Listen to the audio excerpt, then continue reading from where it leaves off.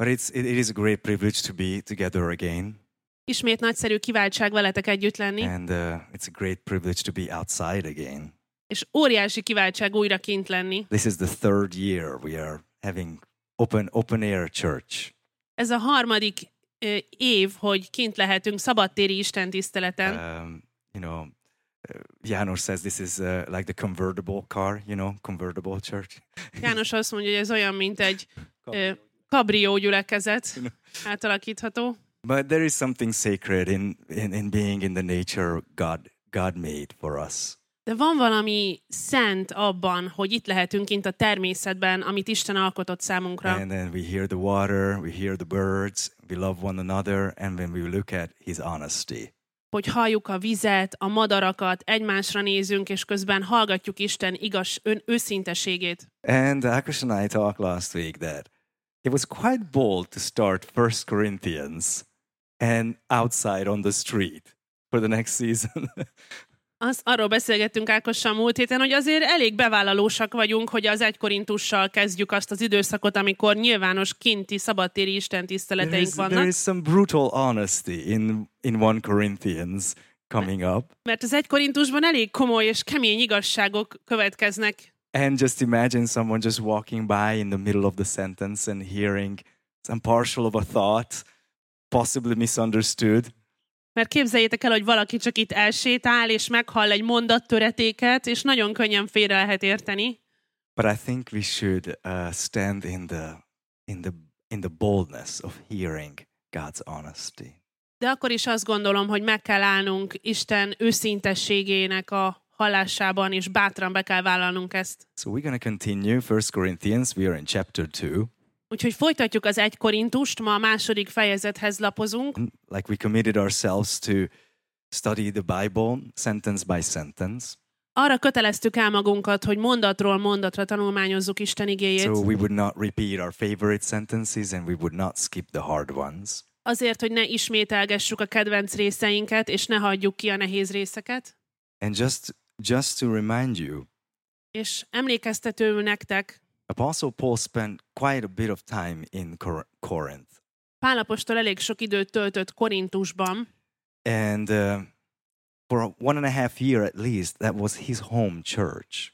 Legalább másfél évig ez volt az otthon gyülekezete. And years later, he remembers his time. És évekkel később visszaemlékszik erre az időre. He remembers how anxious he was, what kind of struggles he went through, what were the good stories. Visszaemlékszik arra, hogy milyen küzdelmei voltak, mik voltak a jó sztorik. But after a while he's receiving reports about his old church that things are not going well. És egy idő után hírek érkeznek hozzá, hogy ebben az előbbi korai gyülekezetében nem mennek jól a dolgok. In fact, majorly wrong things going on. Nem csak, hogy nem mennek jól, hanem hatalmas problémák vannak. And this is a letter of rebuke over multiple issues. Igazából ez a levél, ez egy megfeddő levél, amiben több témában is megfeddi a gyülekezetet. It's a correctional letter.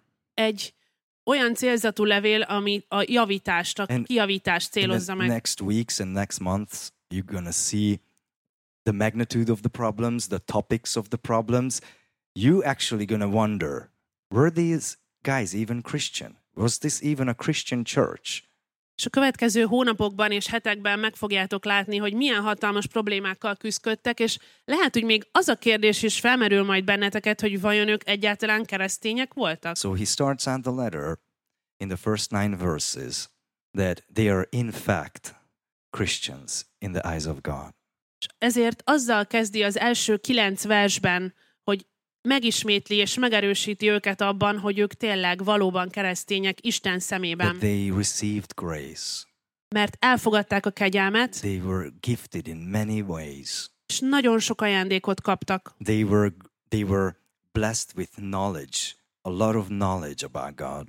És nagyon sok áldást kaptak Istenről, nagyon sok tudást kaptak Istentől. And not just like knowledge, but that knowledge became conviction in the heart because the text said that the testimony of Jesus was confirmed among them. Nem csak tudást kaptak, hanem ez meggyőződésé is vált, mert azt a verset olvassuk, hogy Krisztus bizonysága megerősödött közöttük. They were gifted in many other ways. Sok más módon is ajándékot kaptak. And then they were waiting for Jesus' return. És várták Jézus visszajövetelét. So this, like I mentioned 2 weeks ago, if you would have this on our website, what's the first 9 verses about Corinthians, we should be a good church. És mondtam múltkor, hogy ha az első 9 vers fel lenne a weboldalunkon, hogy ez jellemző ránk, akkor mi egy nagyon szuper gyülekezet lennénk. But when you entered into this fellowship, there was huge immaturity and huge problems. De amikor beléptél ebbe a közösségbe, akkor láttad, hogy óriási éretlenség és hatalmas problémák voltak. And the first negative thing what Akor started teaching about last week was divisions in the church. És az első negatív dolog, amiről Ákos kezdett el tanítani múlt héten, azok a megoszlások, a szakadások. The reason I have to recap because he had to stop in the middle of this rebuke about divisions. És azért kell megismételnem, mert a közepén hagyta abba ennek a feddésnek Ákos a csoportosulással, a szakadásokkal kapcsolatban. 1 Corinthians doesn't just ask you to please be nice to one another. Az 1 Korintus nem csak azt csinálja, hogy kérlek, legyetek kedvesek egymással. No. He doesn't deal with divisions like, hey, make peace. És nem úgy bánik el ezekkel a klikkesedésekkel, hogy figyelj, béküljetek már ki. But like Akos taught, unity comes because we unite in something other than ourselves. There is a third thing we agree on. És ahogy Ákos tanította, az egység abból jön, hogy valami harmadik dolog, valami rajtunk kívül dolog egyesít bennünket. So he called them to, like, what are we agree on as Christians? What is that, what's outside of us? And we both agree that makes us united.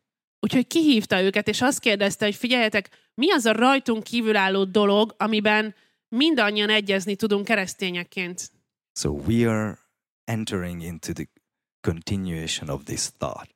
Úgyhogy ennek a gondolatnak a folytatását kezdjük most meg.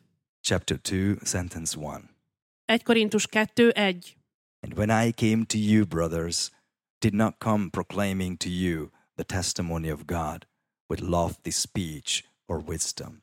For I decided to know nothing among you except Jesus Christ and Him crucified. Én is, amikor hozzátok mentem, testvéreim, nem úgy mentem, hogy nagy ékes szólással vagy bölcsességgel hirdessem nektek Isten bizonyságtételét, mert elhatároztam, hogy nem akarok másról tudni köztetek, csak Jézus Krisztusról, mégpedig mint megfeszítettről. So this indicates that Paul was a very intentional church planter. Ebből láthatjuk azt, hogy Pál egy nagyon szándékos gyülekezetplántáló He volt. didn't just like, hey, I love God, let me just talk about God and just whatever came to his mind. Nem úgy csinálta, hogy nagyon szeretem Istent, és ami eszembe jut, arról beszélek. He decided how he is going to talk about God. Nem, előre eldöntötte, hogy hogyan és milyen módon fog beszélni Istenről nekik. And he is the guy who could have come with a lofty speech, a very eloquent reasoning. És ő volt ez a fickó, aki nyugodtan előállhatott volna egy nagyon ékes szóló, magas szintű beszéddel is. You know, like you might have experienced when you're talking to someone who is much more intellectually gifted than you are, and then you're talking about a topic, and you're just like, "Whoa, that's above me," you know. Lehet, hogy volt már veletek is olyan, amikor valakivel beszélgettetek egy témáról, akiről úgy éreztétek, hogy nálatok sokkal jobban ért a témához, és sokkal ékesebben tud beszélni róla, hogy úgy éreztétek, hogy fú, hát ő nagyon elbeszél fölöttem. Apostle Paul could have done that. Pál apostol ezt megtehette volna. And he decided never to make you feel like you're intellectually cornered. De ő úgy döntött, hogy soha nem akarja az emberekben azt az érzést kelteni, hogy intellektuálisan sarokba vannak szorítva. So he decided to have the first impression about God, the biggest impression about God, be one single thing.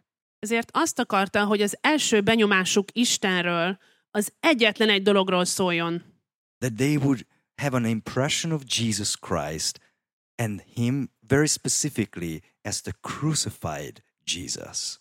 hogy az első benyomásukat Jézus Krisztusról szerezzék, és róla is úgy, mint a megfeszített megváltóról. And now he's opening up about, he decided how to come to them, but now he says how he felt when he come to them. Elmondta nekik, hogy hogyan jött hozzájuk, milyen szándékkal, és most pedig azt, hogy hogyan érezte magát. We will talk about this later in this letter and the Second Corinthians, but I mentioned to you the years of Paul's life in Corinth and Ephesus was not the best years of his life. Beszéltem már erről, és még fogunk is majd, hogy ezek az évek, amit Korintusban és Efézusban töltött, nem az élete legjobb évei voltak Pálnak. Personally, he had deep anxiety and personal anguish, even depression. I think we can recognize a depression in Paul in these years in his life. Személyesen egy nagyon nehéz időszakon ment keresztül, nagyon sokat szorongott, és talán még depressziója is volt. And I was with you, verse 3 says, in weakness and in fear and much trembling. És én erőtlenség, félelem és nagy rettegés közt jelentem meg nálatok. Sometimes we imagine Paul because we are looking through the lenses of what the impact of his life. Like he impacted the world as a human being. Amikor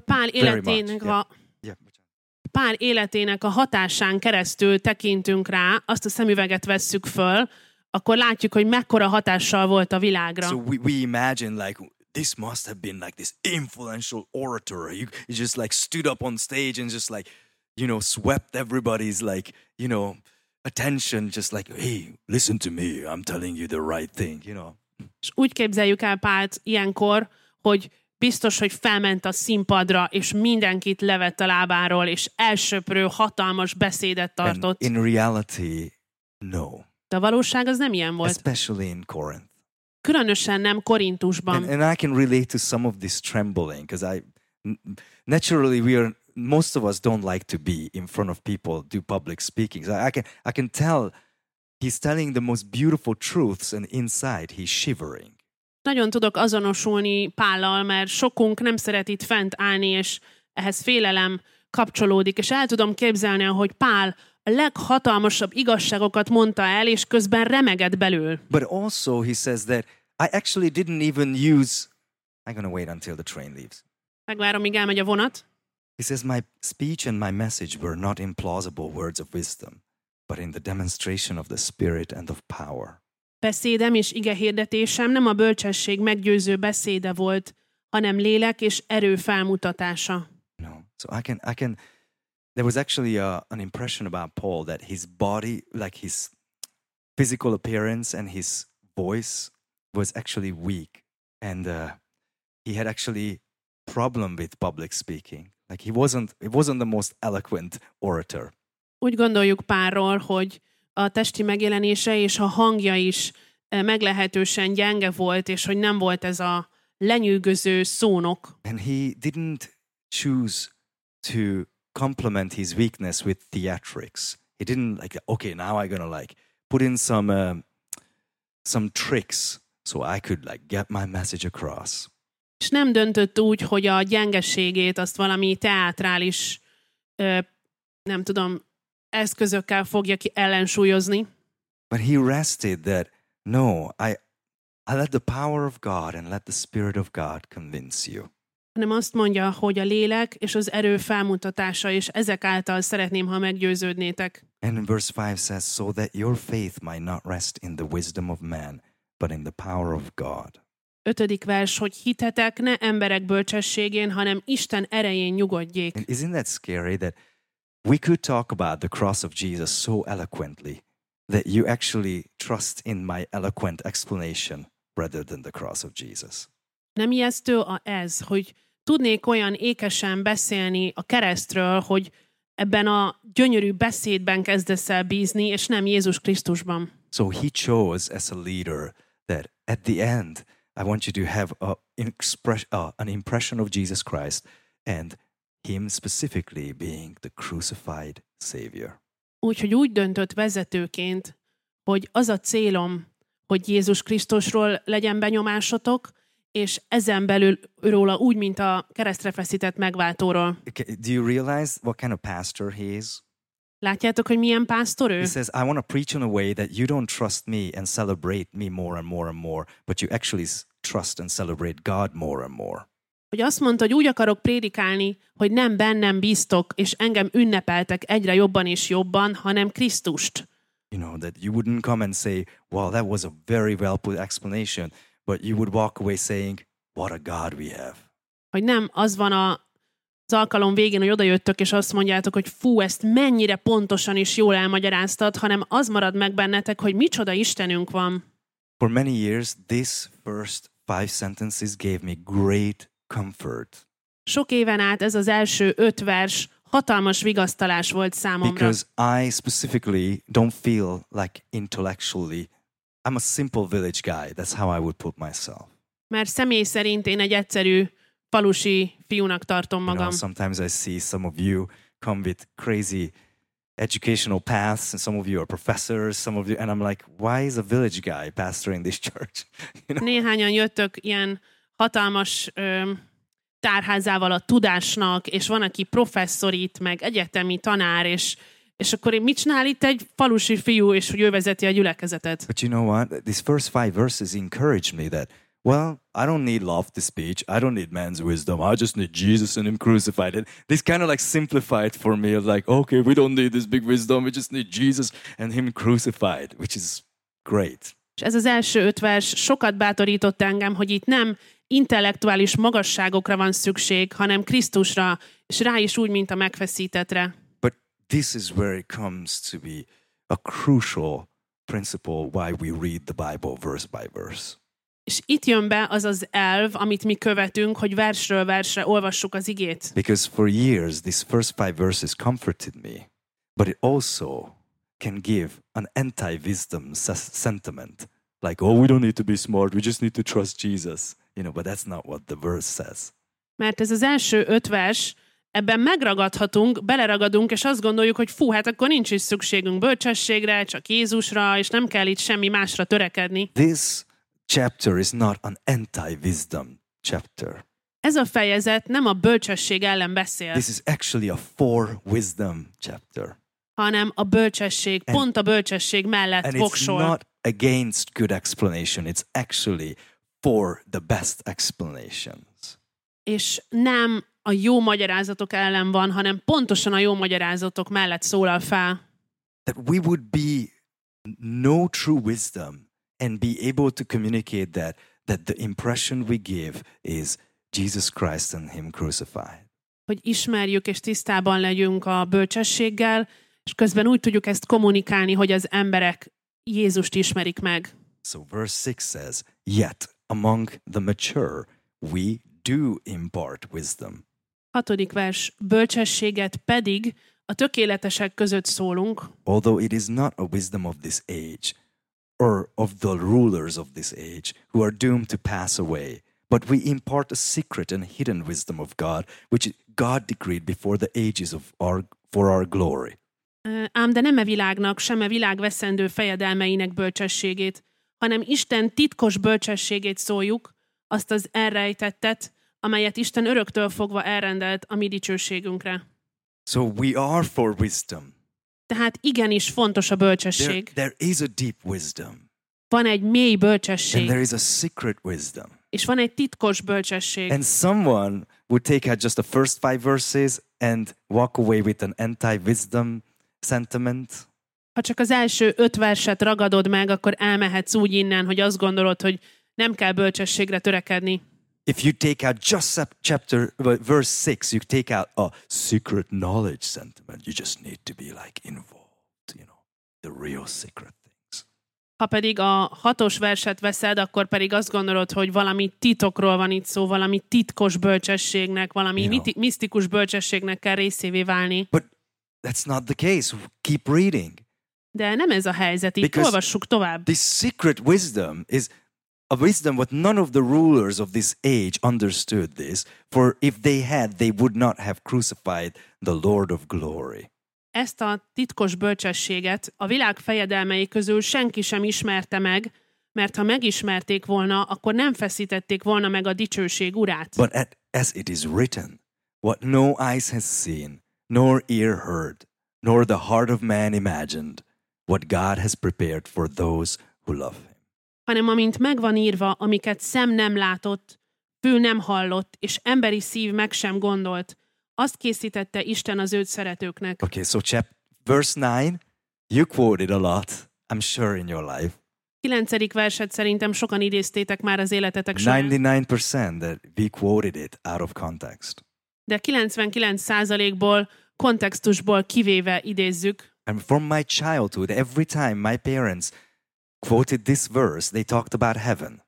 Minden egyes alkalommal, amikor a szüleim idézték ezt a verset, akkor a mennyről beszéltek. That, oh, what eyes have never seen and ears have never heard. That's what God is preparing for us.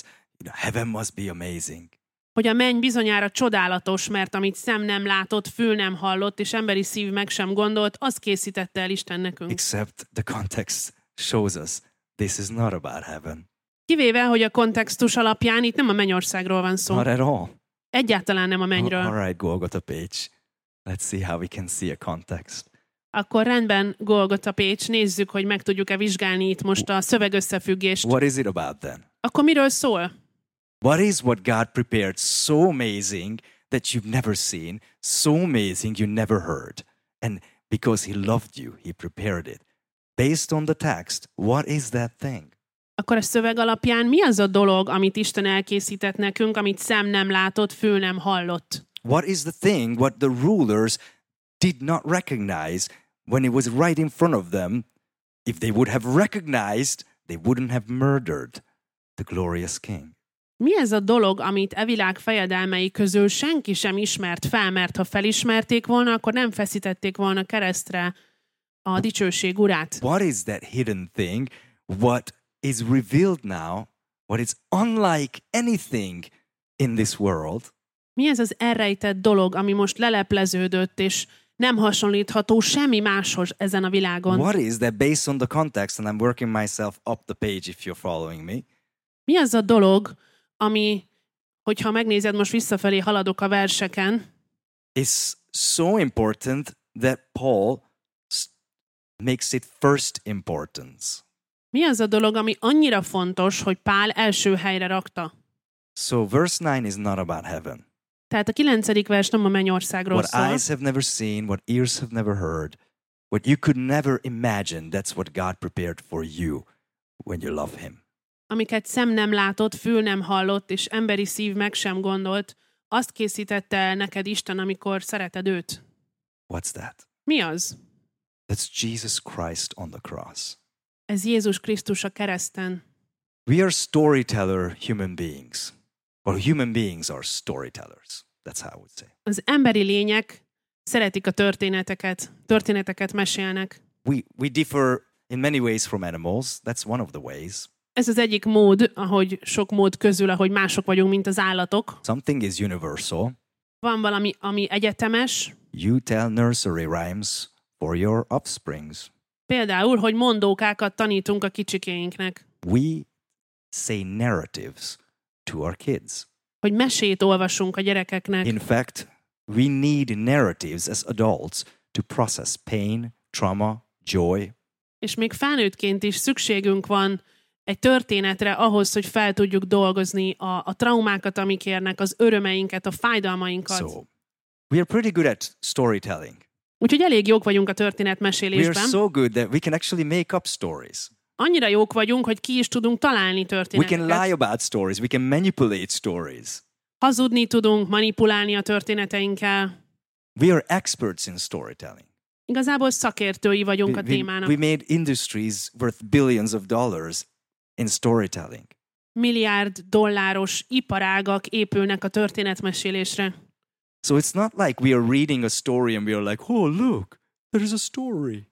Nem az van, hogy olvasunk egy történetet, és azt mondjuk, hogy fúha, csak nem egy történet van itt. We came up with thousands of stories during history. Nem. Több százezer történettel álltunk elő a történelem során. And no one's imagination ever came up with a story where a creator God would love so much, would come and die for its own creation.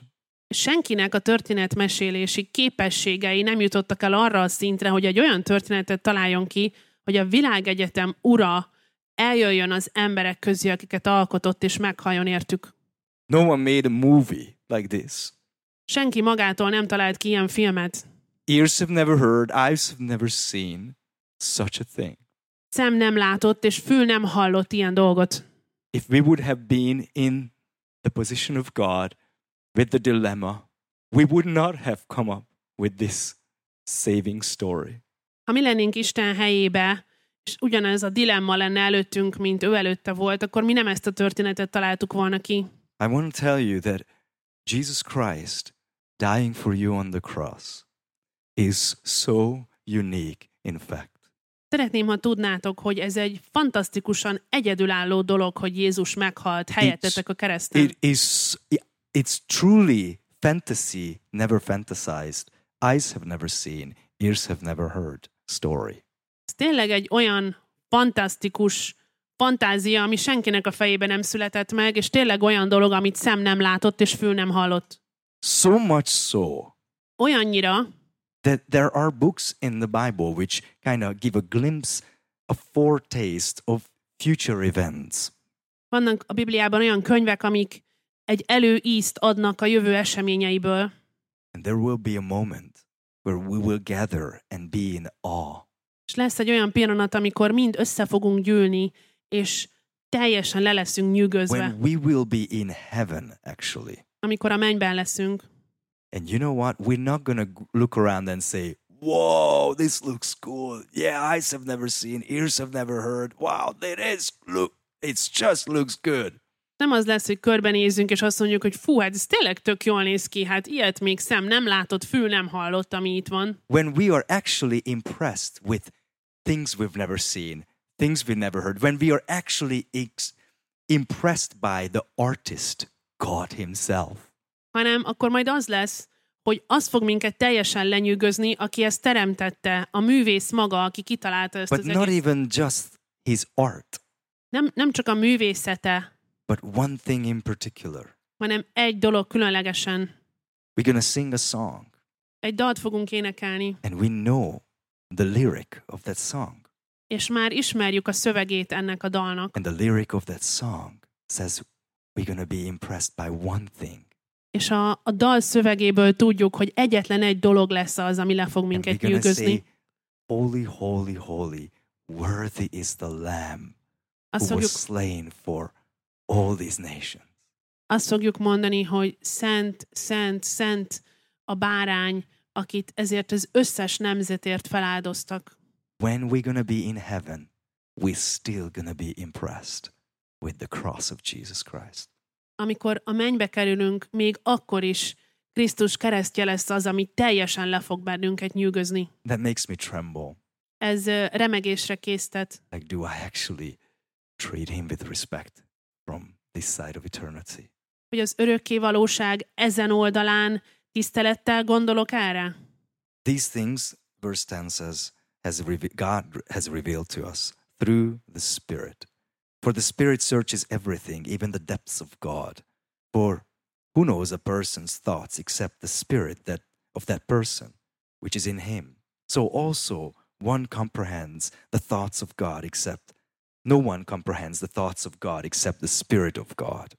Nekünk azonban Isten kijelentette a lélek által, mert a lélek mindent vizsgál, még az Isten mélységeit is. Mert ki ismeri az emberek közül az ember gondolatait, ha nem az ember lelke, amely ő benne van. Ugyanígy az Isten gondolatait sem ismeri senki, csak az Isten lelke. Well, this is pretty self-evident, I'm not going to explain. Ez elég egyértelmű, nem igényel túl sok magyarázatot. But the next sentence.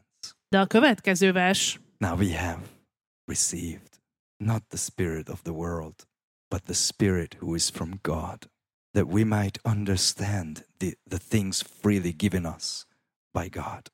Mi pedig nem világ lelkét kaptuk, hanem az Istenből való lelket, hogy megismerjük azokat, amiket Isten ajándékozott nekünk. Today is Pentecost Sunday.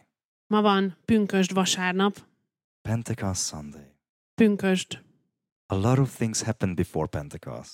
Nagyon sok dolog történt pünkösdöt megelőzően. And Jesus Christ said a lot of good things. És Jézus Krisztus nagyon sok jó dolgot mondott. I think he was pretty honest with his disciples. És elég őszinte volt a tanítványaival, which most of them misunderstood amit legtöbben félreértettek, or didn't grasp. vagy csak nem tudták felfogni. But after Pentecost, De pünkösd után it made sense. minden értelmet nyert. One of the role of the Holy Spirit right here in this park. One of the role of the Holy Spirit. A Szent Szellemnek az egyik szerepe itt ebben a parkban. With our church, with people who are not part of our church. A gyülekezetünkben és emberek életében, akik nem részesei még a gyülekezetnek, Is that we would grasp and we would understand what God has freely given to us. az, hogy megismerjük azt, amit Isten ingyen nekünk ajándékozott. That we would see something what was right in front of our eyes all this time. Hogy végre meglássunk valamit, ami egész végig az arcunk előtt volt. And then we just look at the cross again and say, oh my goodness. Hogy újra rápillantsunk a keresztre, és azt mondjuk, hogy te jó ég. And we would walk away with a holy fear and a holy joy in the same time.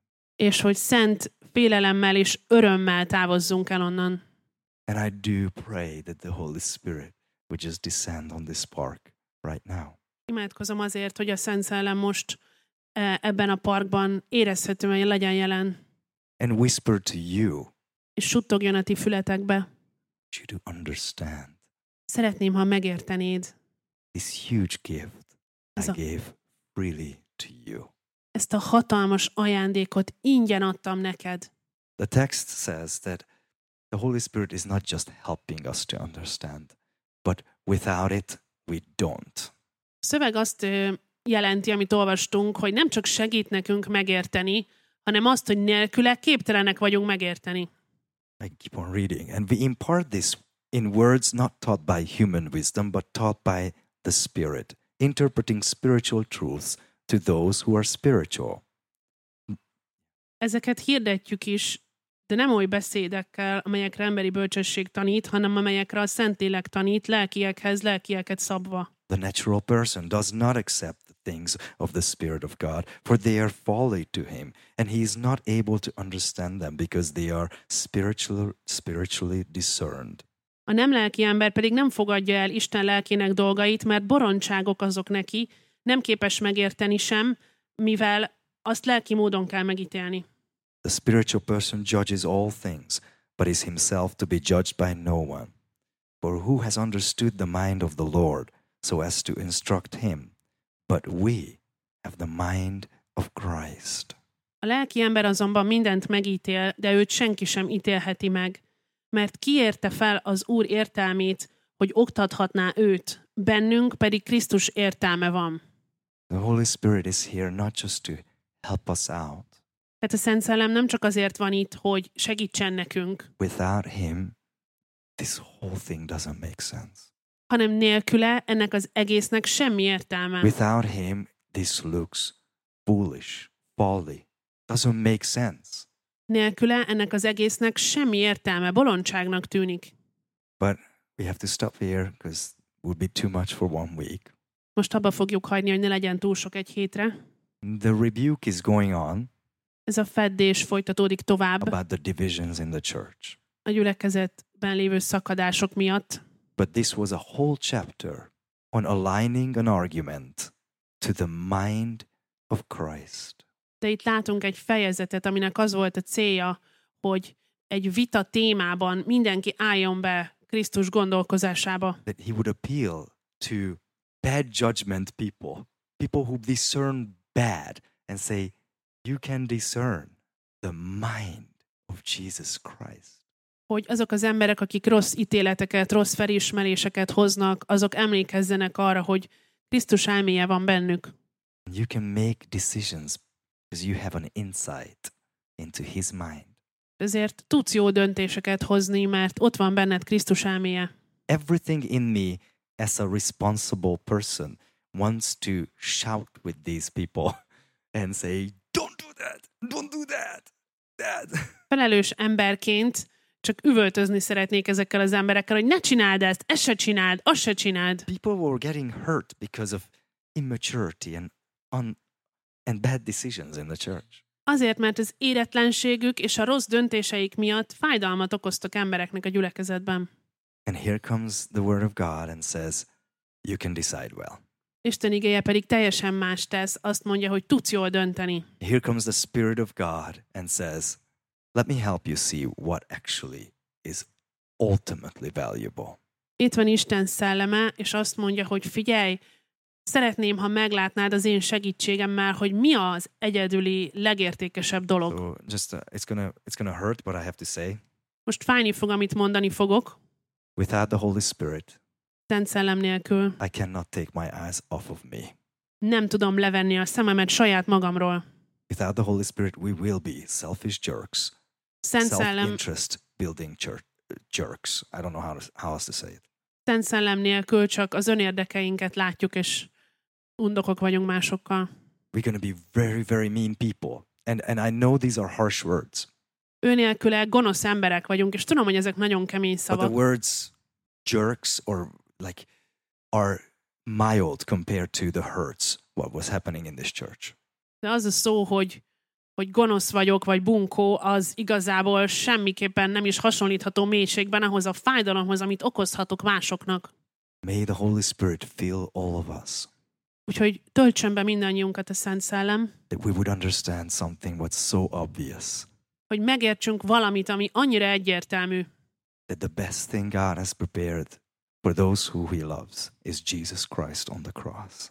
hogy a legjobb dolog, amit Isten elkészített azoknak, akiket szeret, és akik őt szeretik, az Jézus Krisztus a kereszten. That the best thing He gives, that He gives His Holy Spirit, that we would have a renewed thinking, a renewed mind. A legjobb dolog, amit ad, az az, hogy adja a Szent Szellemét azért, hogy megújulhasson az elménk, a gondolkozásunk. That I would have an insight into, a glimpse into Him. Hogy egy picit beletekinthessek abba, amilyen ő, ahogy ő gondolkozik. That is, if my wife and I would have an argument and she puts up a wall and I put up a wall and there's silent treatment going on, A feleségemmel van, amin összeveszünk, és mind a ketten felhúzunk egy falat, és nem szólunk egymáshoz, there's no healing there. akkor ott nem lesz gyógyulás. The only way there is a relationship is that one's mind allows the other to see into hers, or I allowed for her to look into mine. And there is honest openness. Az egyetlen mód, ahogy gyógyulás jöhet létre, hogyha megengedjük, hogy a másik belásson a gondolatainkba, hogyha nyitottság van. Before you became an honest person, God gave His Holy Spirit to you and exposed His heart and mind to you. És mielőtt te őszinte ember lehetnél, az történt, hogy Isten odaadta neked a Szent Szellemet azért, hogy leleplezhesse neked az ő szívét és elméjét. Before you became soft and loving, He exposed Himself and made Himself vulnerable in His love for you. Mielőtt gyengéd és szeretetteljes emberré válhatnál, ő már megmutatta neked, sebezhetővé vált előtted, és megmutatta neked, hogy mennyire szeret téged. What an honor to read His Word. Micsoda kiváltság, hogy olvashatjuk az igéjét. I'm going to pray and the worship team will come right now. Most imádkozni fogok, és aztán jön a dicsőítő csoport. We're going to sing a couple of more songs. Éneklünk még pár dalt. We go grab some lunch somewhere and then we go love on the community here. Aztán menjetek el ebédelni, és gyertek vissza szeretni ezt a közösséget itt. All right. What a God you are. Micsoda Isten vagy. And how beautiful it is to read your honesty. És milyen gyönyörű, hogy olvashatjuk az őszinteséged. And I want to thank you how simple you make it for us. Köszönöm, hogy ilyen egyszerűvé teszed számunkra. You did give your Holy Spirit to help us. Odaadtad nekünk a Szent Szellemet, hogy segítsen nekünk. To help us understand. Segítsen megérteni. Help us to see that the most beautiful thing you ever prepared for us is Jesus Christ on the cross. Segítsen meglátni azt, hogy a leggyönyörűbb dolog, amit elkészítettél nekünk, az a megfeszített Jézus. As we honor you with a couple of more songs. És ahogy megtisztelünk téged még néhány dallal. May your Holy Spirit gently descend on this park. Azért imádkozunk, hogy a Szent Szellem szálljon le erre a parkra. And whisper to each and every heart. És minden egyes szívbe azt suttogja. What you freely give. amit te ingyen adsz. Amen.